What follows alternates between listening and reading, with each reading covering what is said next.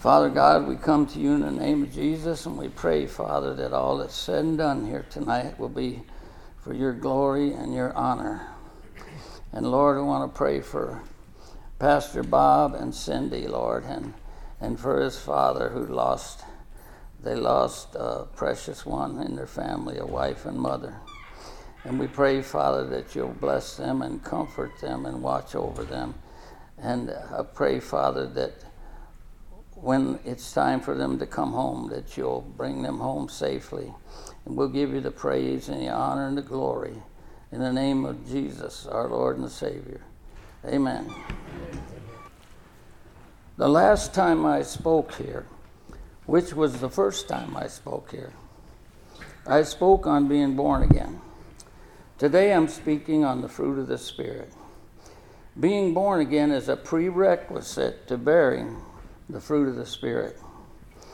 I think it's fitting and proper, in view of that, to go over the new birth. One person asked, why do you always preach on being born again? And the preacher said, because you must be born again. It's infinitely important and easily understood. You know, when John the Baptist came, the first words out of his mouth in his public ministry were, repent, for the kingdom of heaven is at hand. And then shortly thereafter, when Jesus came behind him, Jesus said, after he was baptized and tempted of the devil, he said, repent, for the kingdom of heaven is at hand. Same words that John spoke first in that public ministry. He also told us how this new birth happens. First, you repent, as I just mentioned, and believe the gospel, and you have eternal life. You're not going to get it when you die. You already have it. Jesus said, he that believes in me has everlasting life. The words of Jesus were the same as those of John the Baptist. This sounds pretty clear, and it is. Anyone can understand it. If we go to Isaiah 35:8, my dad taught me this scripture many, many years ago. 35:8, and there shall be a highway there, a way. It shall be called the way of holiness. The unclean shall not pass over, but the wayfaring man, though a fool, shall not err therein. In other words, to be born again, repent, believe the gospel. Anyone can understand it, from the highest to the lowest intellect.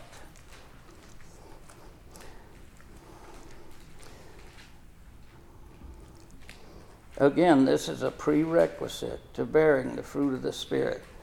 Does anyone have any questions about the new birth? Okay. The fruit of the Spirit is in Galatians 5:22 and 23. Let's look at that.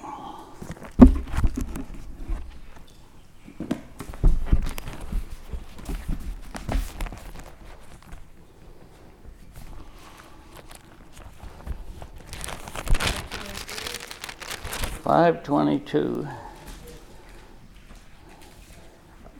and 23. The fruit of the Spirit is love, joy, peace, long-suffering, gentleness, goodness, faith, meekness, temperance. Against such there is no law.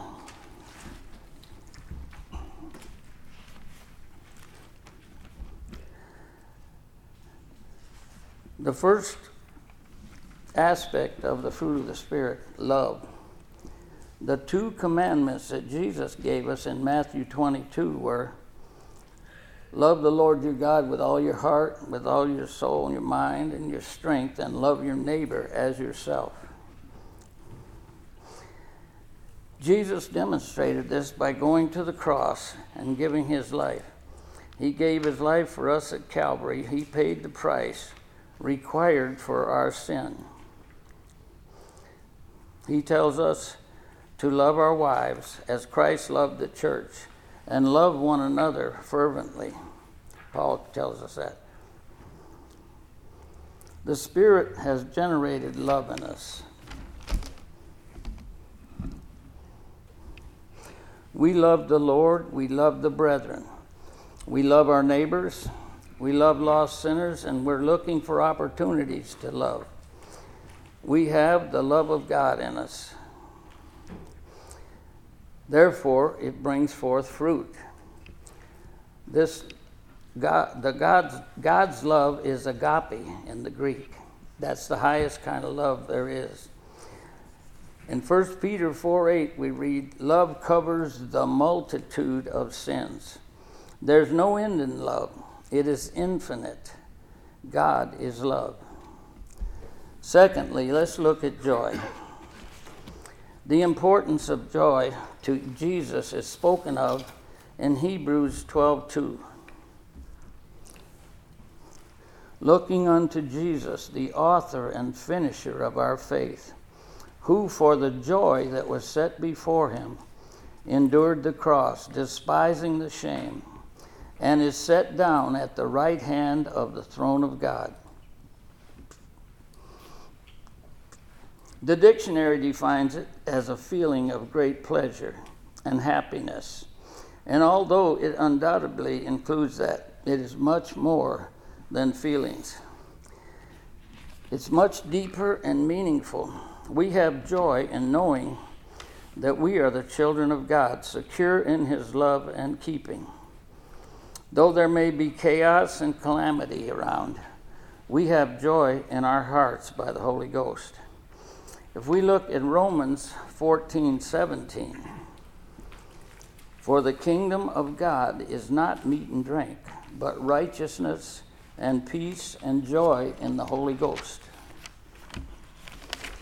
There's joy in heaven. The Lord tells us in Luke 15:7, "I say unto you that likewise joy shall be in heaven over one sinner that repents, more than over 99 just persons which need no repentance." And you can imagine the joy we will have when we hear our Lord and Savior say, "Enter into the joy of thy Lord."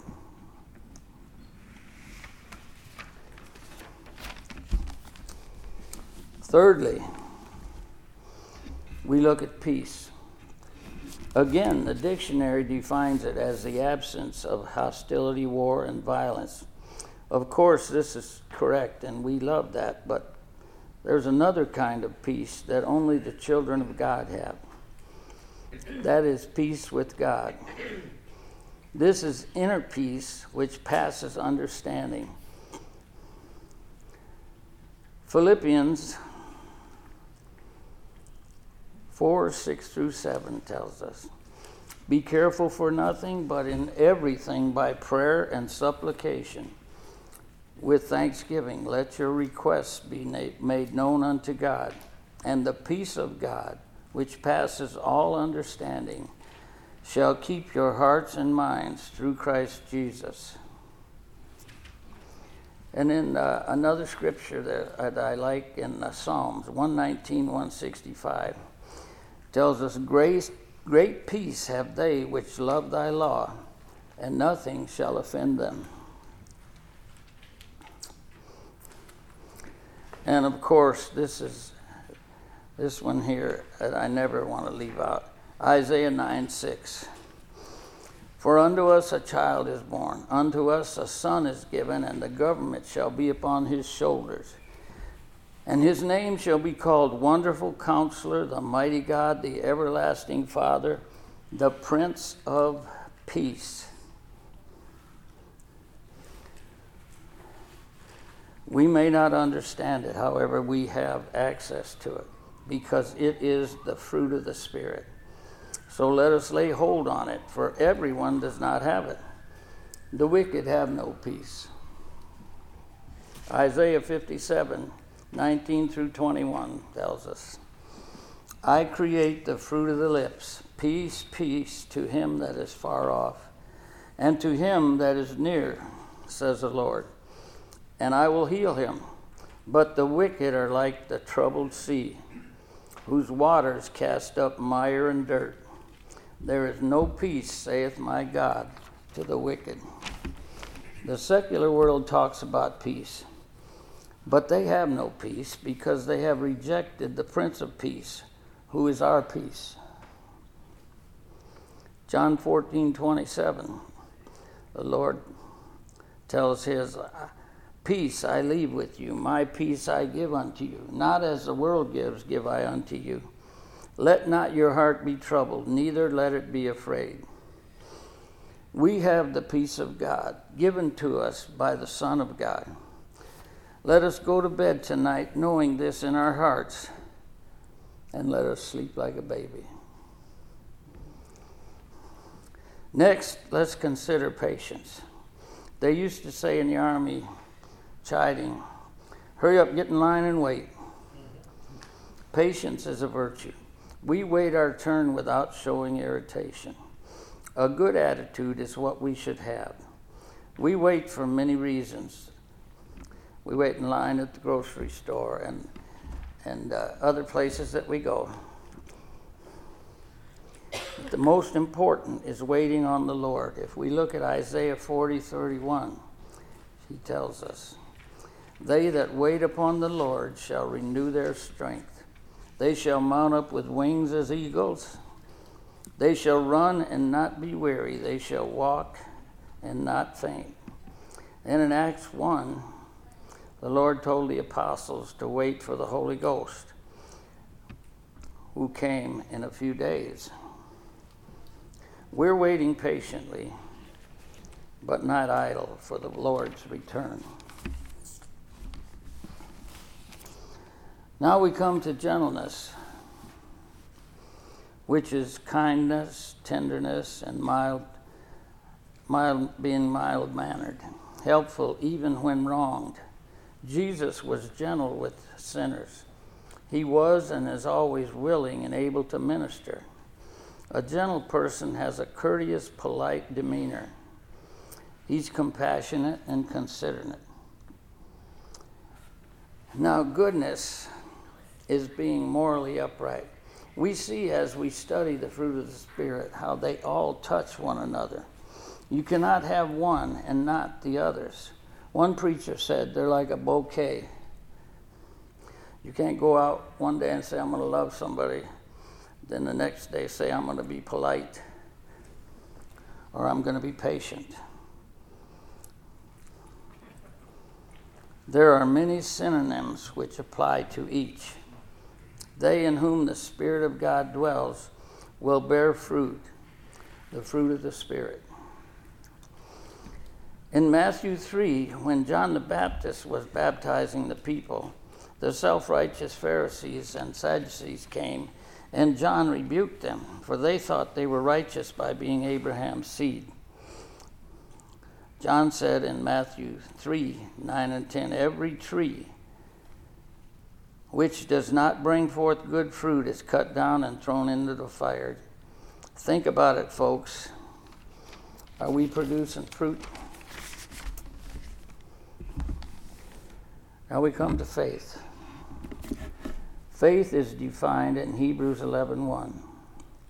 Now faith is the substance of things hoped for, the evidence of things not seen. And Hebrews 11:6 tells us without faith it's impossible to please him. Our faith as Christians is simply believing the gospel that Jesus paid our sin debt and rose from the grave, and the scriptures' account of him, and acting on those truths. And then 1 John 5:4, for whatsoever is born of God overcomes the world. And this is the victory that overcomes the world, even our faith. Faith without works is impossible. James tells us this 3 times in chapter 2 of James. Faith in God is believing in him, trusting in him, and acting on that faith as the Holy Spirit within you provides opportunities. Remember, faith without works is dead. For as the body without the spirit is dead, so faith without works is dead also. Now, when we say this, let's keep in mind that works come after salvation. And I look at Romans 8:1.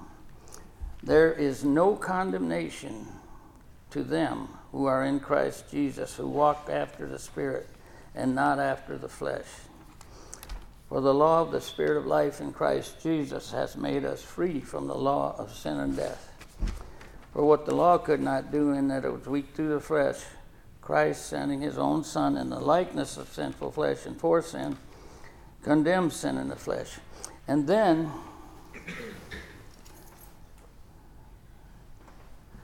in Ephesians 2:8-9, for by grace are you saved. For by grace are you saved, through faith, and not of yourselves. It's a gift of God, not of works, lest any man should boast. So we will bear fruit, but the fruit, the works of the fruit, bearing the fruit does not have a part in us being saved. We're saved. In other words, if you're not saved, you cannot bear the fruit of the Spirit. It's impossible because you don't have the Spirit. These are closely related, meekness and temperance. One defined meekness as power under control, and I think that is accurate when we recall how Jesus, the creator of the universe, said of himself, I am meek and lowly.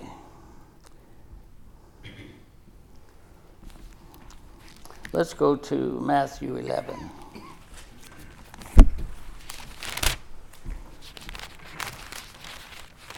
(11:28).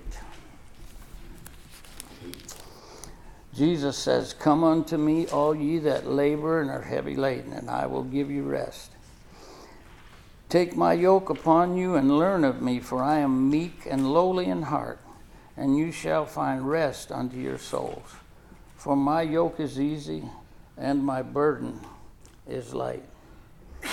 Again, the 9 aspects of the fruit of the Spirit are so closely related,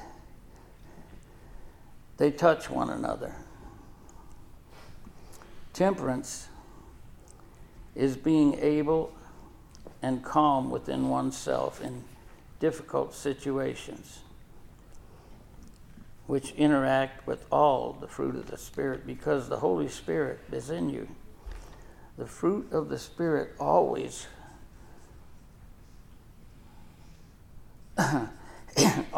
comes forth in those who are born again, children of God.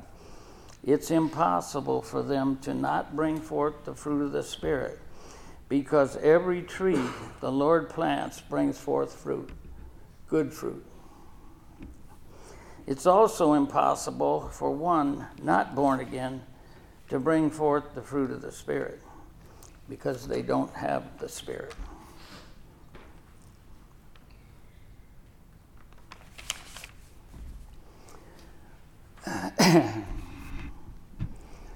Now, how many know that there's no such as an exhaustive study of any of God's attributes? Yes, we know that because God is infinite and we are finite. And no matter what we study, there's always more. No matter who on earth studies any aspect of God, they can never exhaust that study, because there's always more to God, because he is infinite. We love him, worship him, and serve him, and he bears fruit in us as he wills. Praise his holy name, and let us worship him in spirit and in truth with a pure heart. This fruit of the Spirit should flow out of us like a river. John 6:38 tells us, he that believes on me, as the scripture has said, out of his belly shall flow rivers of living water. And Jesus, speaking to the woman at the well in John 4, answered her question about the well and said, "Whosoever drinks of this water shall thirst again. But whosoever drinks of the water that I shall give him shall never thirst. But the water that I shall give him shall be in him a well of water springing up into everlasting life." Okay, now I looked at something here. I looked at something here that came to me. I've never heard it talked about before like this, but I thought it was a good thing to look at. So here it is, Ephesians 6:10 through 18. Let's look at that.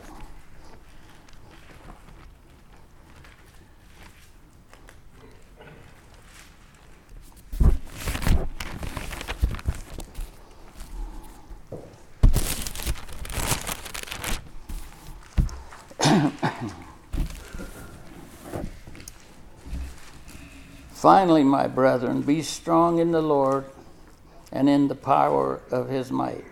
Put on the whole armor of God, that you may be able to stand against the wiles of the devil.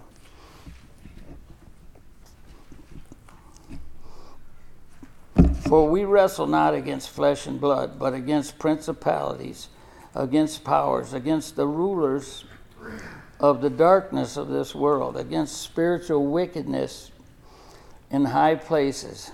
Wherefore, take unto you the whole armor of God, that you may be able to withstand in the evil day, and having done all to stand. Stand therefore, having your loins girt about with the truth, having on the breastplate of righteousness, and your feet shod with the preparation of the gospel of peace. Above all, taking the shield of faith, wherewith you shall be able to quench all the fiery darts of the wicked.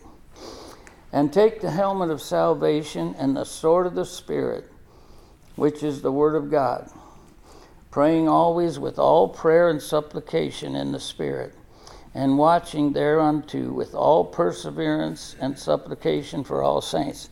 So we see here, in the armor of God, we also see the fruit of the Spirit.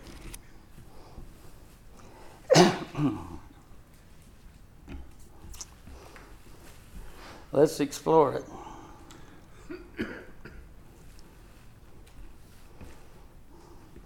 First, love tells the truth, and in verse 6:14 of Ephesians, it cites the truth as armor.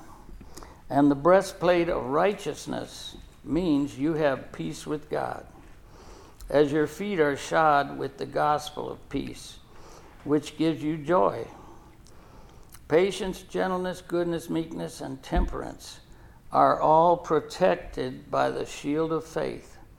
The helmet of salvation protects us from mortal wounds, while we wield the sword of the Spirit with love and compassion and mercy. So can you see how the fruit of the Spirit and the armor of God are integral with one another? With all this fruit and armor, victory is assured. We are the children of God and the church of God. And the scripture tells us in Matthew 16:8, the gates of hell shall not prevail against it.